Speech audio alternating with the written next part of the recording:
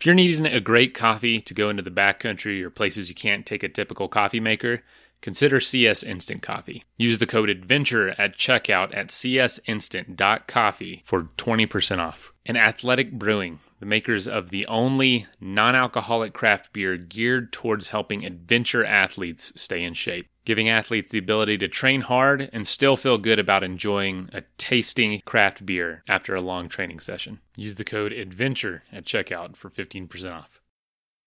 You know, I get emails all the time. I don't have climbing experience, but I want to climb Everest. Although it might sound absurd, it sends people down this road of like, okay, what do I need to do to prepare for Everest? And I work with people on a progression. And then all of a sudden you start building this experience and maybe you're ready for Everest down the track. This is the Adventure Sports Podcast, trying to help you find adventure every day. In any stage of life, you're going to hear from explorers, adventurers, business owners, and anyone living their life a little more out of the box than usual.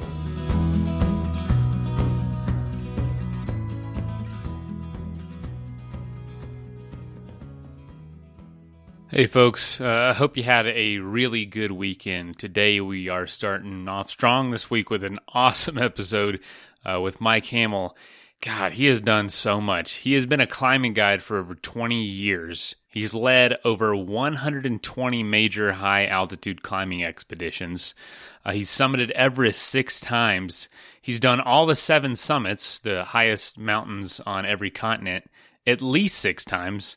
And some of them he's done almost 30 times. He once did the 7 summits in 220 days, way less than a calendar year. And he's done 13 8,000 meter summits on 3 different mountains. And he's led over 23 8,000 meter expeditions. He's done 50 ascents of Mount Rainier. He's skied to the South Pole. He's bicycled across America because, why not? And he's tied for the record of the most Adirondack high peaks climbed in one day, which is 15. He's an ultra runner, marathoner, Ironman skier, climber, of course, traveler, and fly fisherman. And today he's just talking with us about, what is it like to take people on Everest, take people on Vincent Massif, take people on Kilimanjaro, just to guide into what's behind all this. Because, guys, he's the real deal. And if you at all are interested in learning more about the 7 summits or high-altitude mountaineering, please reach out to Mike. He shares his email late in the episode, so I encourage you to listen all the way to the end. And he's just well-spoken, great storyteller, and is one of the world's leaders in guiding on these really big mountains. And also, I wanted to say thank you for listening in today. All right, let's do this.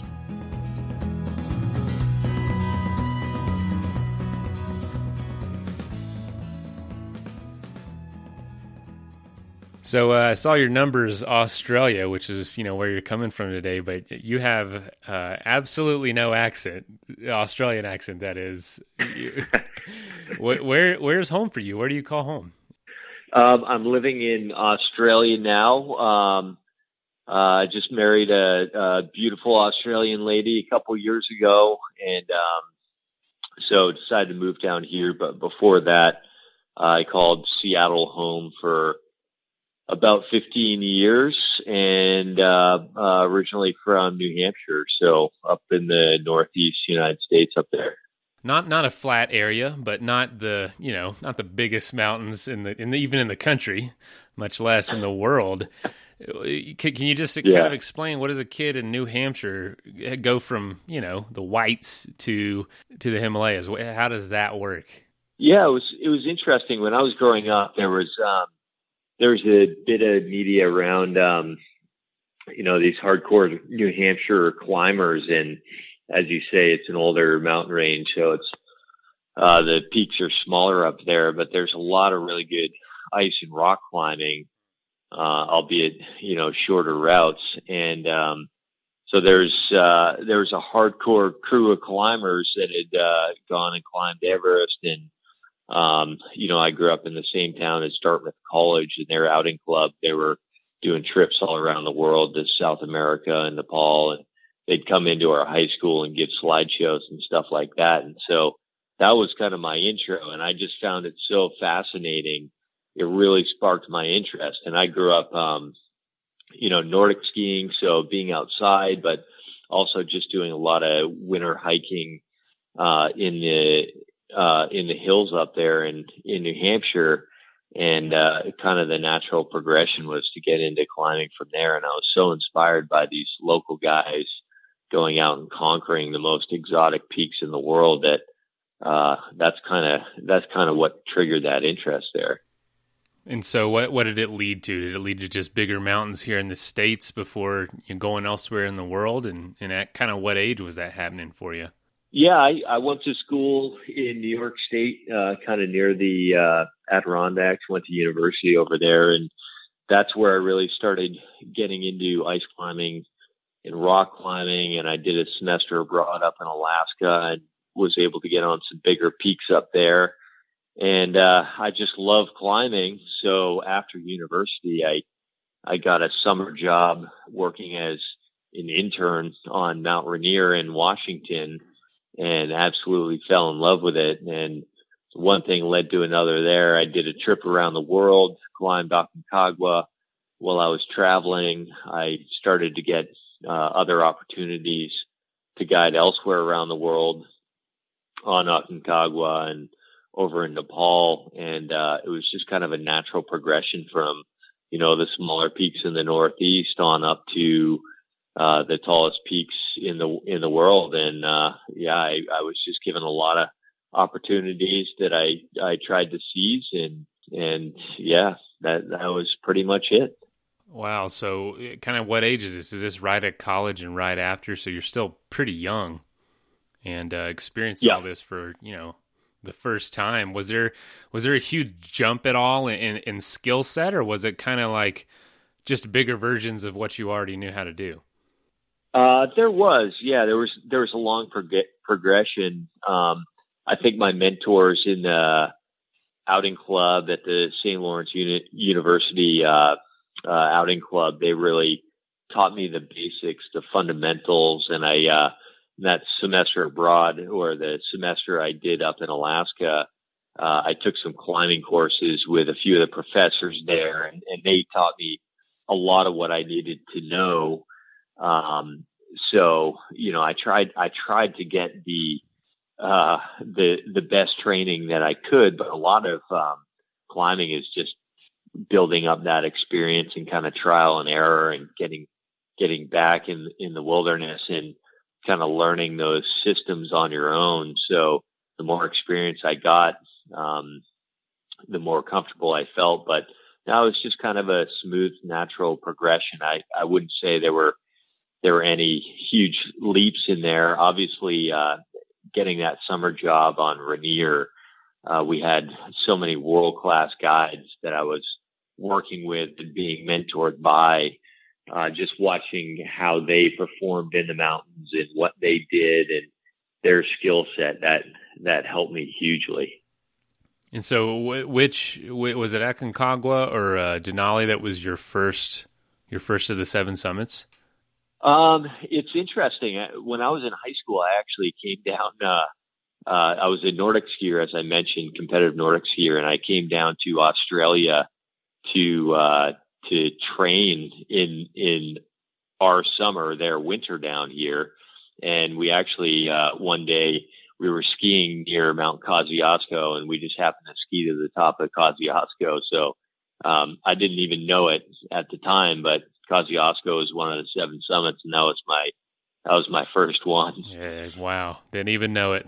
It's not the most challenging one, but it kind of set me on my course. But no, when I was in college, myself and a few other guys from my university, we went up to Alaska and climbed Denali, and that was really my first experience on the 7 summits. And to be totally honest, we were solid climbers on ice and rock, but we hadn't spent a lot of time on those big glaciated peaks. So we were a bit out of our element. That was a big leap for us. I don't think we realized how big of a leap that was. And so that was a huge learning opportunity for me. And we actually didn't summit on that expedition. surprisingly enough, I got really altitude ill moving up to high camp there, and didn't feel comfortable continuing. So we came back down off that trip. But as I say, I learned a lot on that expedition and went back up a few years later and summited. So that was my first real expedition to the Seven Summits. Now, did something feel different about knowing you were at the highest point of a continent versus maybe just climbing any other mountain, peak, summit somewhere? Was there something special about being on one of those? I think there was.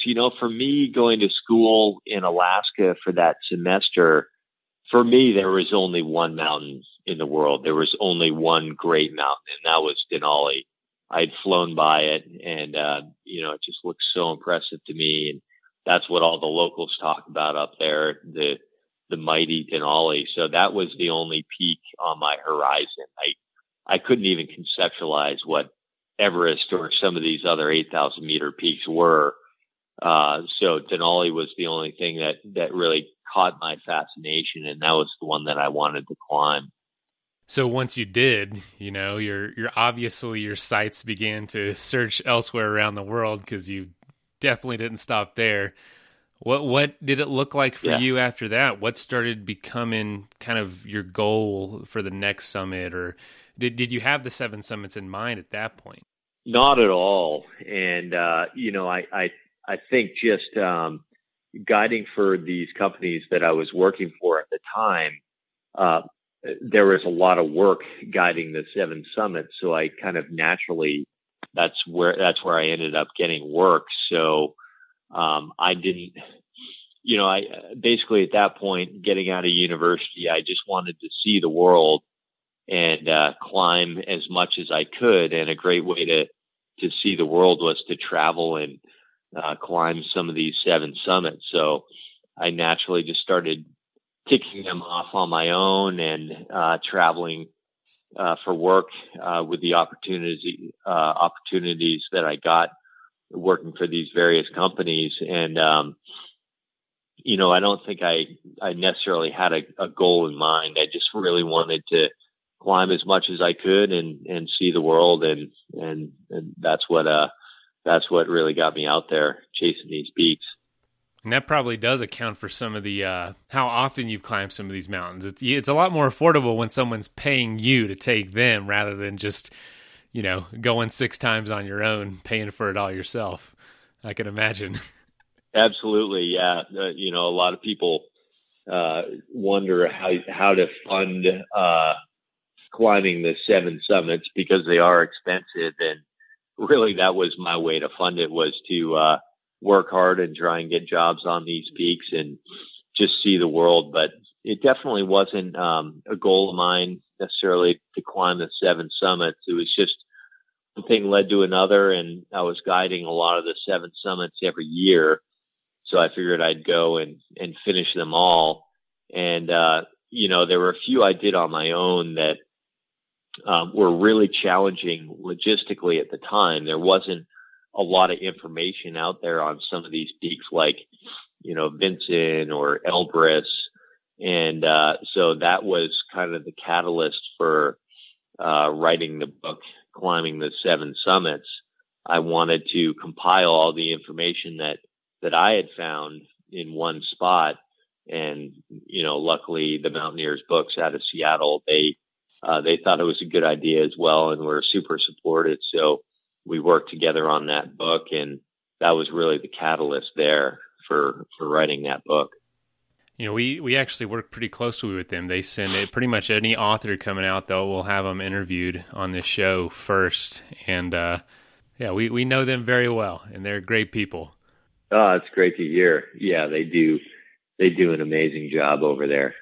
So writing that, that guidebook, what did people think? Like, was it well received? Because I can imagine, you're kind of putting yourself out there when you're saying, is it kind of like, this is how I did it? You don't necessarily have to do it this way, but this is all the information I wish I had when I would have started. Yeah, exactly. I just wanted to put the information out there, and it's really, just an informational book. It doesn't have my opinion on how to climb the different peaks in there. So the response was overwhelmingly positive.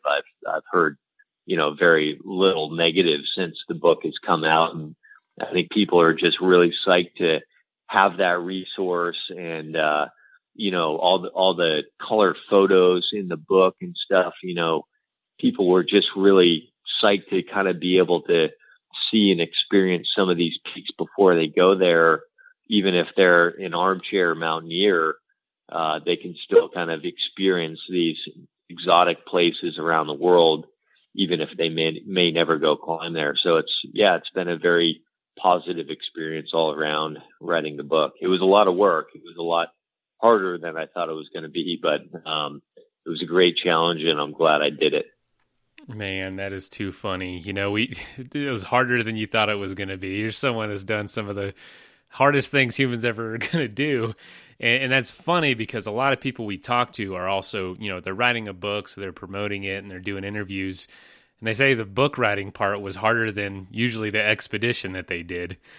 We hear it all the time, which is hilarious. Yeah, it's funny because us mountain people were, for us, climbing Mount Everest is kind of a natural thing, and we enjoy that. It's our passion, so it comes a lot easier to us than sitting in front of a desk 10 hours a day. So writing the book Climbing the Seven Summits was definitely a bigger challenge for me than climbing Mount Everest. And now we've started our own company, Climbing the Seven Summits, and I have to say that was a bigger challenge than climbing any of these peaks as well.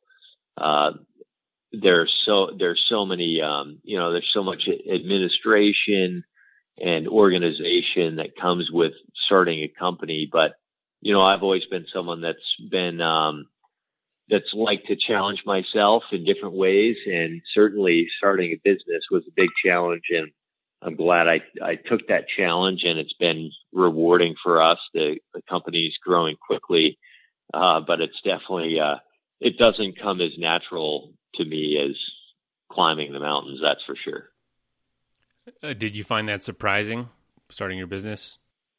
A little bit. I had seen a lot of the back end of the business side of climbing with the other companies I had worked with. So it wasn't a total surprise, but it was definitely, it was a lot harder work than I thought it was going to be, just like writing the book. But something you want to continue doing. It's not hard enough or not as exciting enough to say, I don't want to do this anymore. No, absolutely. Yeah. It's been one of the best things I've done starting the business, just to be more in control of how I run my trips and my programs, and having that kind of deeper interaction with my clientele has been super rewarding. So it's been a great step for me, and it's something we're going to continue with for as long as we can, as long as my knees hold out. Is your body holding up? It is. Yeah. My body's been doing well. I've certainly put a lot of miles on it. About this time last year, I had a mountain biking accident in Colorado and actually broke my femur, and I've got a lot of hardware in my leg now because of that. So that's kind of slowed me down the last year, but I'm getting back to 100% now and back in the mountains fairly full time. So it hasn't really been the mountains that's taken a toll on me. It was more just that mountain biking crash. But yeah, the body's holding up pretty well. Oh, that's good, man. That's awesome to hear. I know with any line of work where your body's health is so important, something like that can be a lot more scary than just a simple. So it's a lot more than just a little bike accident. It's a threat to your livelihood even. Absolutely. So you've been guiding for over 2 decades now. Incredibly experienced. Yep. Gosh, you have just so many summits, and summiting all 7 of the 7 summits over 6 times each at least. Well, yep. I want to know from you, you're probably the best person in the world to ask this. What is like the biggest misconception or the biggest thing people don't think about when they think or glamorize what you do for a living? Well, I'd say a lot of people do think it's a pretty glamorous lifestyle, but you're on the road all the time. For over a decade, I was on the road 250, 300 days a year. And it's great. You're seeing the world. You're meeting so many amazing people and having these incredible experiences. But, I find there needs to be a balance. And luckily now, running my own company, I have a bit more of a balance. But people definitely think it's glamorous to be in the mountains all the time. But it's kind of one of those scenarios where the grass is always greener, and sometimes it's nice to just be in one place and be part of a community and put some roots down and not be living out of a duffel bag. And it is pretty hard, being on the road all the time and just living out of a duffel bag and being transient. So it's nice to have a bit more balance nowadays with the company. I can only imagine, man. We're only seeing the highlights for you. And I've done some very basic guided trips. I would love to know, for you, what is one of the most tedious, maybe the most, your time-consuming thing that people don't realize for a guided trip when you're taking clients to maybe summit a big mountain? What's something that's takes up a lot of your time, though? It's kind of surprising. Really putting the logistics in place. It's all the back end work that people, I don't think, necessarily realize. With, say, our Everest expedition, I'm working with Tendi and his other co-owners in Nepal year round to plan these Everest expeditions. Literally, we finish one Everest expedition and we start planning for the next year. So it's really a full-time job for a team of people for an entire year. And it just kind of culminates with the actual Everest expedition. But the amount of hours we put in, organizing the trek or Sherpas and buying oxygen bottles and, communicating with clients and all of that is, it's a huge amount of work just getting everything ready for the climb. And I think people don't necessarily understand that or see that. And it's kind of ideal if they don't understand it, because that means the trip is going smoothly. So we want to thank our sponsor, Athletic Brewing, for promoting a healthy lifestyle through making some of the world's best non-alcoholic craft beer. They make excellent tasting NA for healthy, active, modern adults. They use certified all-organic grains, and each can of non-alcoholic beer is only between 50 and 70 calories. They have IPA, golden ale, stouts, and tons of seasonal offerings. And recently, they actually just took home the gold medal at the U.S. Open Beer Championships for their double hop IPA. If you would like to get your hands on some, you can save 15% by using the code ADVENTURE at athleticbrewing.com. Athletic Brewing, the best tasting way to keep your promises. And I also want to thank our sponsor, CS Instant Coffee, for making this show happen. They make 100% Arabica instant coffee. They use compostable packaging, and each package makes about 20 ounces of coffee. So I'll take one of those with me on an overnight trip, and it makes 2 pretty good-sized cups of coffee. And it's an awesome feeling knowing I can just throw that in my backpack, find some hot water, and I'm good to go. Save 20% by using the code ADVENTURE at csinstant.coffee.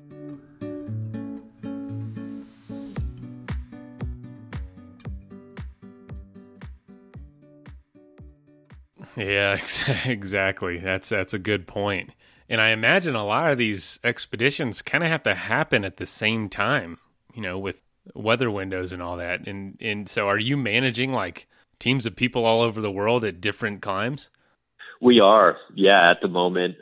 We just had a Rainier climb get back from, they were climbing for the Tiger at the Snows Fund, which is a nonprofit, educational nonprofit that I run. And we've got teams on Kilimanjaro right now. And we're gearing up for Choyu and Ecuador coming up soon. So at any one time, we could have 2 or 3 trips going, and I may be out on a trip as well, calling back into the office to find out what's going on, and maybe giving a client a call from Antarctica on the sat phone to check in with them to answer any questions they have. So it's there are a lot of moving parts, but that's part of the challenge of it. That's part of the excitement of it that I love. Man, that sounds like absolutely soul crushing stress to me. I mean, it can be stressful for sure. Gosh. Yeah. I mean, it's not just that you're dealing with these trips. You're dealing with these people who it might be their, only shot at one of these mountains. They've trained for a year. Or you got all your teams everywhere, all these clients. And not only that, they're not just sitting in a coffee shop somewhere. They're in some of the most dangerous environments on earth. So you've got so many things to think about. Holy cow. That's pretty impressive. Yeah. I'm not going to lie. Yeah, it's there's definitely some stress that goes along with it. I think, the most stressed out I am is during Everest season, and that's just because, so many people have entrusted me with their dream of climbing Mount Everest, and they've put a lot of money on the line. They've invested a lot of time and effort in training, and I just want to. My whole goal is to help them achieve their goal and, make sure their trip runs smoothly and they have the best opportunity at standing on top. And so I put a lot of pressure on myself to make that happen as best as possible. And, we've had a great record. I think we do a great job, especially on Mount Everest, but it's a lot of stress and a lot of pressure for sure. How hard is it to give bad news when you have to? It's really hard. There was a scenario this last year on Everest. We had our team go up for the second rotation. They were sitting at Camp 2. And then all of a sudden, there was a cyclone brewing in the Bay of Bengal, and it looked like it was going to affect the mountain. And this was a serious storm, one of the biggest cyclones in years, building in the Bay. And so we made the tough call to bring our team down, knowing that would mean they'd have to go up for another rotation, and it would put them about a week behind in the schedule. But we made that tough call, brought our team down because we wanted to know they were safe. Sure enough, the cyclone hammered the mountain, dumped a couple feet of snow. Everyone that was still on the mountain was just absolutely blasted by high winds. I think they lost 150 tents up there. Everyone was safe, but it was not a place I wanted my team. And at the time, everyone was really frustrated with me that I had brought them off the mountain. They wanted to stay up and finish their rotation.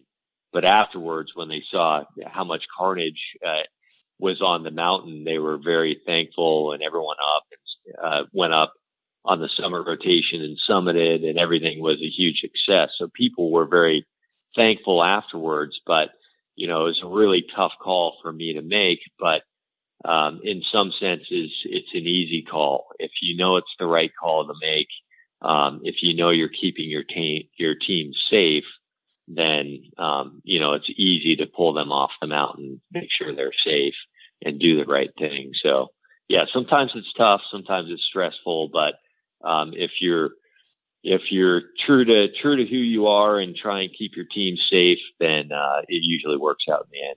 It seemed like it really worked out that time because they were still able to go up and try again, and it was successful.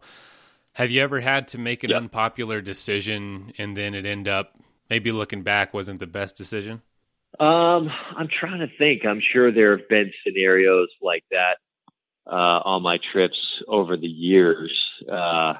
You get into those situations where you're forced to make a tough call, and sometimes that call is right, sometimes it's wrong. And based on the information you have and your experience, you have to make that call. And I've definitely made some calls that turned out to be wrong in the past, but luckily, I've had enough experience in the mountains now, and also, working with people like Tandy in the Himalayas that have a ton of experience as well. And some of our lead guides, Casey Crom, Tommy Cheppy, Oswaldo Freire, we put our heads together and we kind of make a collective decision based on all our experience. And so in general, we've made the right call, but sometimes, I've made some wrong calls in the mountains, and I've definitely heard about it from the clients. I can only imagine, man. You get some guy spend a bunch of money telling everyone in his entire world he's climbing Everest, and then has to come back home and say he didn't make it. And it's probably easy for someone like that to find a scapegoat in someone making a decision like you. So whatever. It is what it is. I'm sure. As long as he comes home and he gets home, he gets to come home and tell his family rather than someone else having to say that something bad happened. Exactly. I never fault my guides or myself for playing it a bit conservative. At the end of the day, you need your clients to be safe and come home and, be with their families. And, so I try and be a bit conservative, but also do whatever we can to get people to the top safely if we can. So over the years, it's worked out pretty well. I'm sure you get quite a few stubborn clients that don't want to listen to you at some point. Overwhelmingly, it's been good. I think we attract some really good clients. So it's rare that I've had issues like that. I think I have enough experience in the mountains now that in general, people kind of respect my decision making, but yeah, sometimes you get some stubborn clients, and we get a lot of really successful Type A personalities. People that run multinational corporations and have thousands of employees, and they're used to being in charge. And sometimes it's tough for them to kind of bite their tongue a bit and let me make the decisions, but that's what they're hiring me to do. They're hiring my experience and expertise in the mountains, and overwhelmingly, people respect that, and it's been pretty good. Oh man, that's so cool! Just to be able to be a leading force, like a leading voice in that is what I meant. And you've climbed every summit at least 6 times, but those are just the highlights. How many attempts has that been? Because I'm sure you weren't successful every time. Yeah, no, I haven't been successful every time. Some of these peaks, Aconcagua I've climbed 29 times, and Denali 16 times, Elbrus 20 plus times. So, we've had a lot of expeditions to these mountains, and we're not always successful. I've been turned around multiple times on several of these peaks, Denali and Aconcagua, and Everest. Of course, you probably remember the year that the Serac came down and killed some Sherpa on Everest in 2014. The expedition was canceled that year. Everyone decided that was it. We needed to kind of honor those lost souls and call the expedition off. And that was a very tough year, just kind of picking up the pieces and, helping those families deal with that loss.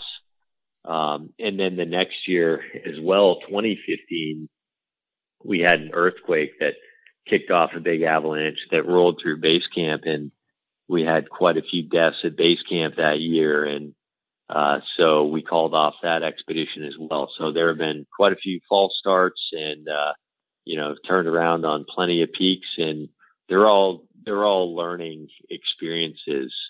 I think if you were guaranteed a summit, then it wouldn't be the challenge it is. And the fact that it's such a hard sport and you get turned around so many times, that's really the great challenge of it. If the summit of Everest was guaranteed, then Everest wouldn't be what it is. Absolutely.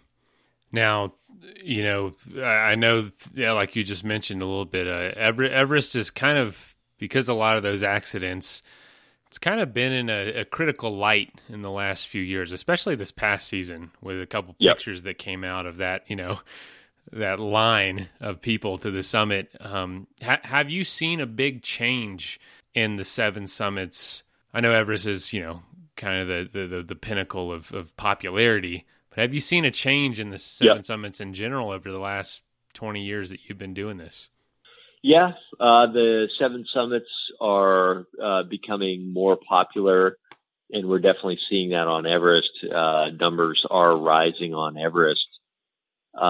So these peaks are changing, where there's a lot more infrastructure on these mountains than there was certainly 20 years ago. So they're a lot more accessible, and that's good and it's bad. It helps people achieve their goals, but it also attracts more people that don't necessarily have the experience to be on these mountains. And, with everything, Everest being what it is, the tallest mountain on Earth, everything is magnified on Everest. So, I think one of the biggest issues we're dealing with on Everest right now is it's kind of twofold. Clients not necessarily educating themselves well enough as to which guide service or logistics provider they should go with, and maybe attempting Everest prematurely without the experience that they need. And then on the other side, we have these logistics providers. We have these kind of cheaper companies that are sort of portraying themselves as guide services when really they're just logistics providers. So you get these inexperienced people showing up on Everest because they see a cheap price tag, and they're the ones that need the most guidance. And then they show up on this trip that offers no guidance. And that's why so many people are getting into trouble. And that's why we had so many deaths on Everest this past season.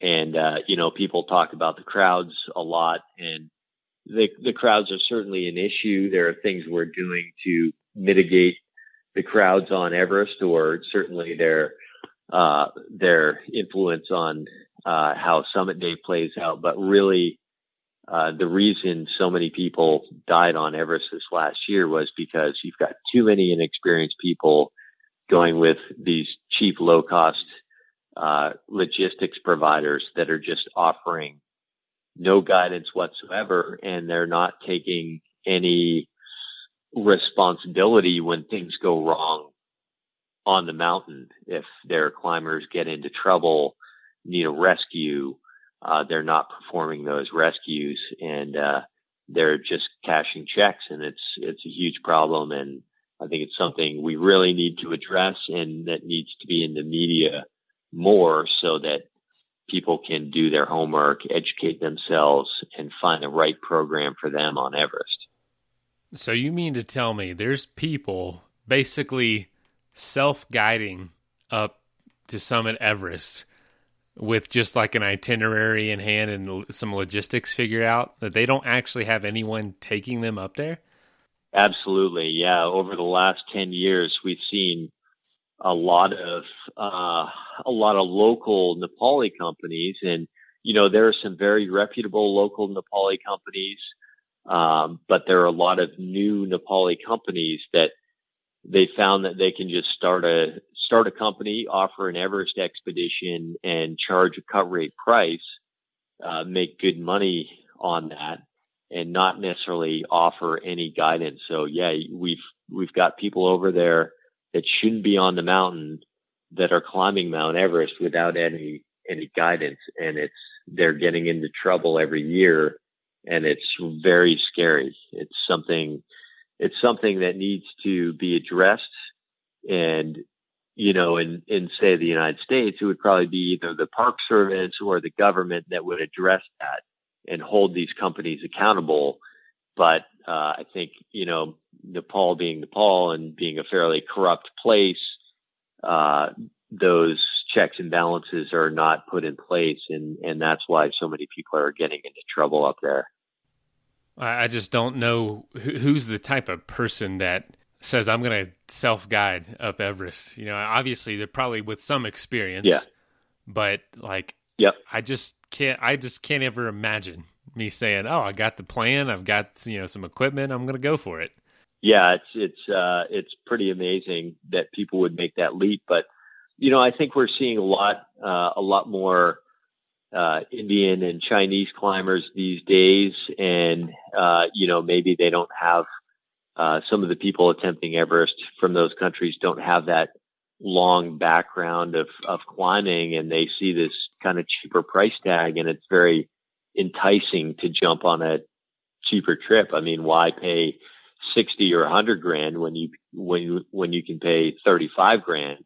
But maybe they're not educating themselves as much as they need to find out what the quality of the trip is. And I don't know if it's kind of a cultural thing, but yeah, it's pretty dangerous. It's pretty scary to see those people up there who very obviously don't have the skill set to be up there. Their crampons are coming off. They've got all brand new gear because they haven't done any climbing before, and they're going for the summit of Everest. And that they don't have the guidance that they need to make the right calls up there. And, I use the example of my teams, my company this last season. We knew that it was going to be busy up there. We knew it was going to be crowded on summit day. So we sent our team up early. They summited before everyone else. And then we're back down through the self summit before the crowds came up, and those photos that you saw appeared online. So if you're experienced and you have the right guidance, those crowds are not necessarily that big of a deal. It's for the people that don't have that experience, or the Sherpa that is not necessarily a climbing Sherpa, but he gets kind of pulled out of his village to go guide Everest when he doesn't necessarily have the experience to do that, and gets sent up on the mountain with a client who's unprepared. And that's where people get into trouble. So I think all of these issues on Everest can be managed if you have the right experience. But if you don't, they're incredibly dangerous. So, yeah, and I like what you mentioned before, saying, it'd probably be the Park Service, because if Everest was in the United States, it'd be a national park. And because of the popularity, because of actually Mount Rainier. Mount Rainier is a national park. Mount Whitney is not in a national park, but there's a permit system, and it's pretty strict. I remember... I hate to admit this, but I tried to climb Half Dome, when I was in college without a permit overnight during a full moon. Yep. And by God, at the bottom of the cables, there was a ranger sleeping in a sleeping bag at the bottom of the cables. And wow. And yeah. I said, well, I'm not going to try to walk over this guy. He woke up, and he ended up being really nice. And we sat and talked for a while. And he said, hey, I tell you what, if a group comes up and there's an extra spot, I'll let you go with them. No one ever came for like a couple hours, and it was really cold early June or early May.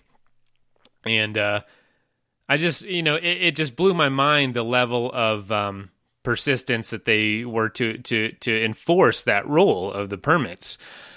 We're used to that here in the States. Yeah. We're used to a government being very present in our wild places, and it's a great thing. They're the only ones powerful enough to do that. How much of a Wild West is it at some of these camps on your way up to Everest? It's a bit wild that, as you were mentioning there, there just aren't that many. There isn't a Park Service who's checking up on these things. Really anyone can guide Everest, and that's why we're seeing so many of these local, cheaper Nepali companies pop up, because there's no, like say in Denali or Rainier, you need to apply for a concession and win the concession and be vetted by the Park Service, or, some of these other peaks, you need to be vetted by other companies or the Antarctic Treaty, whatever it may be. And they don't have anything like that in Nepal. So anyone that wants to guide Everest can guide Everest. So it's it becomes pretty crazy up there.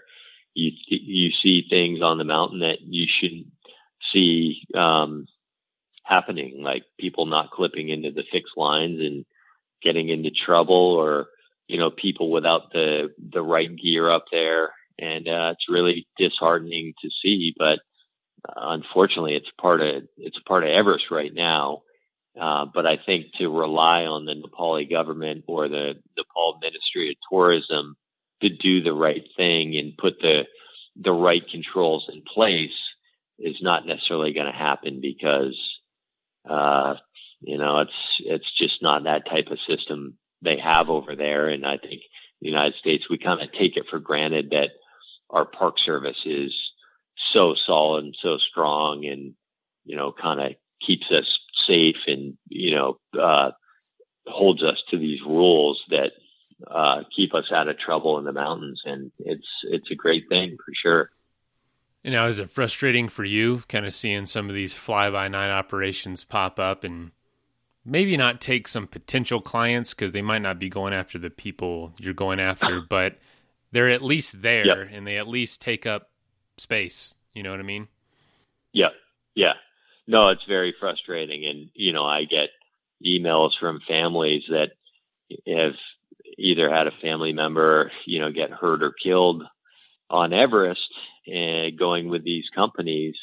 And it's so sad for me to see them operating the way they're operating and not taking any responsibility for their clients and their well-being. And, I hate to see it, and I wish there's more being done about it in the Everest community. But, we're just trying to do the best job we can, make sure our clients are safe and taken care of and have the guidance they need. And we hope that people will educate themselves and come climb with us, because they know we're going to do our best to keep them safe and get them that summit. And like I say, I think that's why we get so many great clients, because the people that come to us are those that have done their homework and found a guide service that is doing the right thing on Everest. We've got the infrastructure in place. We've got the most highly trained Sherpa. We've got the best food and sanitation practices at base camp, and all those things lead to success on the mountain. And the people that have done their homework know that, and they come with companies like us. So we'll just try and keep doing the best job that we can. I mean, that's honestly all you can do. I know public awareness of Everest has probably increased over the last few years, especially with some of the tragic occurrences, as well as some of the just sensational pictures that have come out. Do you think Everest as a mountain itself, as a mountaineering experience, is, I don't want to say overrated, but it's not the mountain everyone thinks it is? Like, there's more exciting, harder mountains out there? Yeah, Mount Everest is a very unique experience. Basically, what you're signing up for when you go to Everest is to be part of a community challenging themselves against the tallest peak on Earth. And if you're looking for, this pristine wildlife experience, you're not going to find that on Everest. During peak season on Everest, there'll be 1,000 people on the mountain. And, so it's something that's become a lot more accessible to more people. If you're really fit and you kind of build up your climbing resume, you can climb Everest potentially if you do well at altitude. And, it's not like going off and climbing Everest alpine style solo, or climbing any other 8,000 meter peak alpine style on your own, because of that infrastructure there. So it's a very kind of unique experience. And it all depends on what experience you want to have. But that's kind of the Everest experience, and you need to know that that's what you're signing up for when you come to Mount Everest. Man, and it's probably just going to continue. It's not like the status of it being the world's tallest mountain is ever going to change. You know what I mean? It's not like we were voted number one in something. It's, no, this is what it is. That's never going to change. And people are going to want to do it based on that forever. People aren't going to be flocking to Antarctica to climb that summit, Vincent Massif or whatever it's called, just because it's hard to get to. It's not the highest one. Who cares? Absolutely. Yeah. There have been more than twice as many people that have climbed Everest than Vincent Massif. Partly for that reason, but it's also the expense of getting down to Vincent. And if you want a bit more of a pristine mountain experience, then maybe look to peaks like Vincent Massif or get off on some of these other 8,000 meter peaks. I mean, there's virtually no one on Dhaulagiri or Nanga Parbat or Gasherbrum 1. So there are plenty of places you can go to challenge yourself. But I think there's this misconception too that because there's more infrastructure on Everest and the oxygen systems have gotten better, that it's no longer a challenge. And I can tell you, anyone that says that has not tried to climb Everest. Everest is the hardest thing that you'll ever do. And for the foreseeable future, it's going to be the hardest thing that you'll ever do. And to say that Everest is easy, that people can drag you up there, that it's no longer a challenge, is a total misconception. It's incredibly, incredibly hard, even with the infrastructure we have in place now and the oxygen systems we have and all the Sherpa support. It's the hardest thing you'll ever do. And that certainly hasn't changed at all. It's one of the great accomplishments in the world, and anyone that sets that challenge for themselves has to be almost single-mindedly dedicated to it in order to achieve that goal. Is there anything you can compare the difficulty level of Everest to just for normal everyday folk? Is it similar to running 100 miles or 500 miles or doing anything else that you could compare it to? Or is it just kind of all on its own? That's a great question. I've run ultra marathons. I've done, Ironman triathlons. And while those things are very, very hard, they only last for a day or 5 hours or 10 hours or whatever it is. And for Everest, you need to be committed to it for 2 months.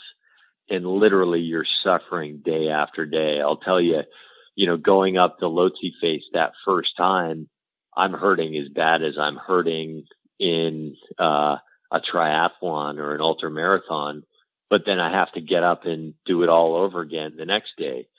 So Everest is incredibly tough, and I don't think you can really relate it to, other endurance challenges out there other than, say, other peaks like climbing Denali is very challenging in other ways. You're carrying a lot more weight. You've got worse weather. So, if someone has climbed Denali, then they kind of understand the commitment it takes to climb something like Everest, except that rather than it being 2 or 3 weeks, it's 2 months. So it's really tough to compare to any other challenges out there in the world.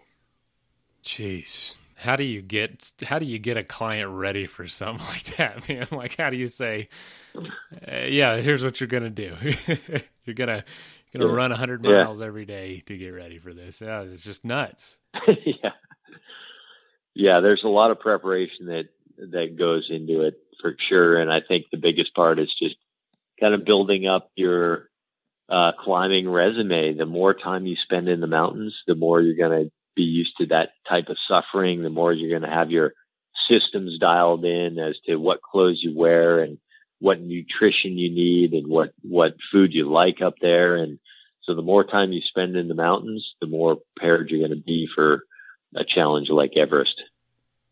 Now with this, being a 2-month process, and I'm sure you're extremely involved with a lot of that for your clients.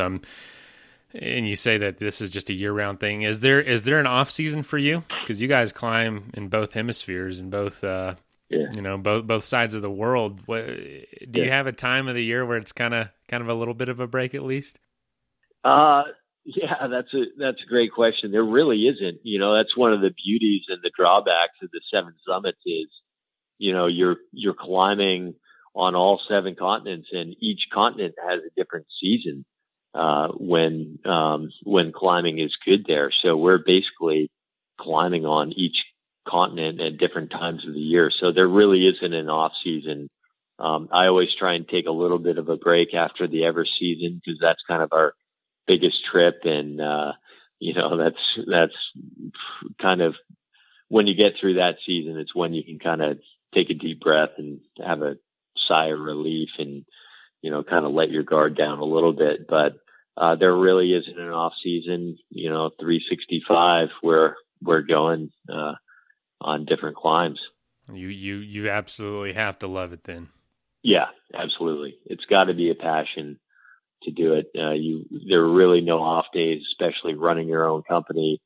Every day I'm on the emails. Every day I'm talking to guides who are out in the field, or I'm out in the field on these peaks myself. So there really aren't any off days. Even on the weekends, I'm still checking the emails and checking in with guides on the mountains. And there's no real downtime with this job.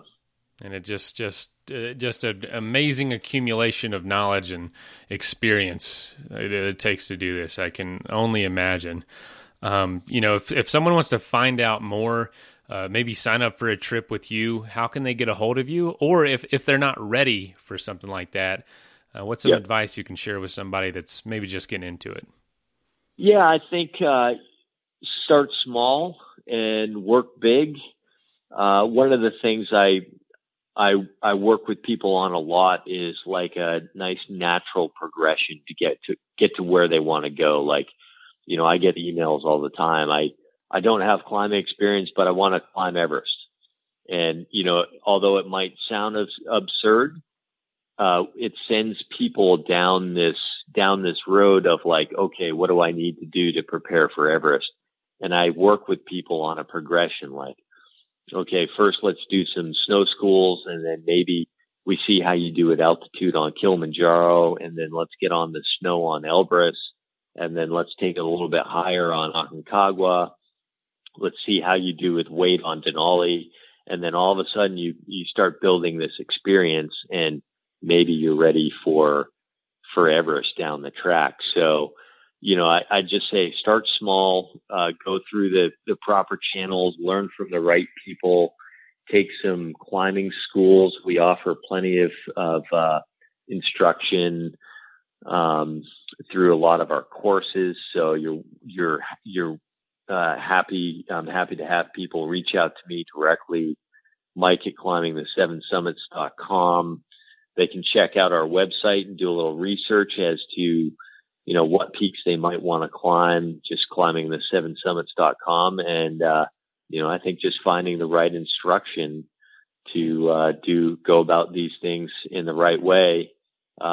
Anyone can climb Everest. It's just having the dream and the dedication to get there. And, that's what I do for a living. I help people get there and climb safely and successfully. And, I encourage people to set big goals and chase them. And I'm here to help. Mike, I can't thank you enough for joining us today. From what I've read and from what I know, you're highly, highly respected in the industry and in the community. And, if anyone out there is interested to get into this is your guy right here. This is the best of the best. And, great website, very informative. Like you said, it's not just cashing in a check and taking people. It's getting you to be the best mountaineer you can be, the best athlete you can be, and change your life. I can't imagine how life-changing these experiences are for people, and you get a front row seat to so much of it. It's got to be amazing. Absolutely. I always say my job's easy. I just facilitate. I get people in the mountains and let the mountains do the rest. The mountains are an incredibly powerful medium. If people haven't experienced them, they should. Even if it's just going for a hike to the top of a 4,000 foot peak in New Hampshire, where I started. I was so inspired by that it led me to bigger and better peaks. But the mountains in nature are powerful, and I just encourage people to get out there and experience them for themselves. Awesome. Well, I'm sure you've got a group to talk to or some logistics to figure out, so we won't keep you. Yeah. I hope you do get some time to rest. Everest season has been over for a little while, and best of luck to you, and just keep it going, man. This is awesome. Awesome. Great to talk to you today, Mason, and thanks for having me on. Yeah, glad we could figure it out and pressed on. We could have easily rescheduled, but I'm really glad we did. Really glad we talked. Yep. All right. Yep. Thanks for having me on. All right. See ya. Bye. Well, first of all, thank you so much for listening to this episode. It really means the world to us that you want to spend your time with us. If you'd like to help us further, please just leave us a review on iTunes, share us on social media, tell your friends about us. You can become a patron, a supporter of the show for $5 a month at patreon.com/Adventure Sports Podcast. And if you know somebody that would make a good guest, reach out. We're always looking for good adventure and outdoor stories. And lastly, thank you to our sponsors, whose messages follow right now. Athletic Brewing makes the best non-alcoholic craft beer. Go to their website at athleticbrewing.com and use the code in our show notes to save 15% on your first order. After all this adventure talk, if you're needing some gear yourself, but you need some advice before buying, go to backpacktribe.com, where you can ask questions to the owners who have experience with all the gear, as well as all of it for sale right there on their website.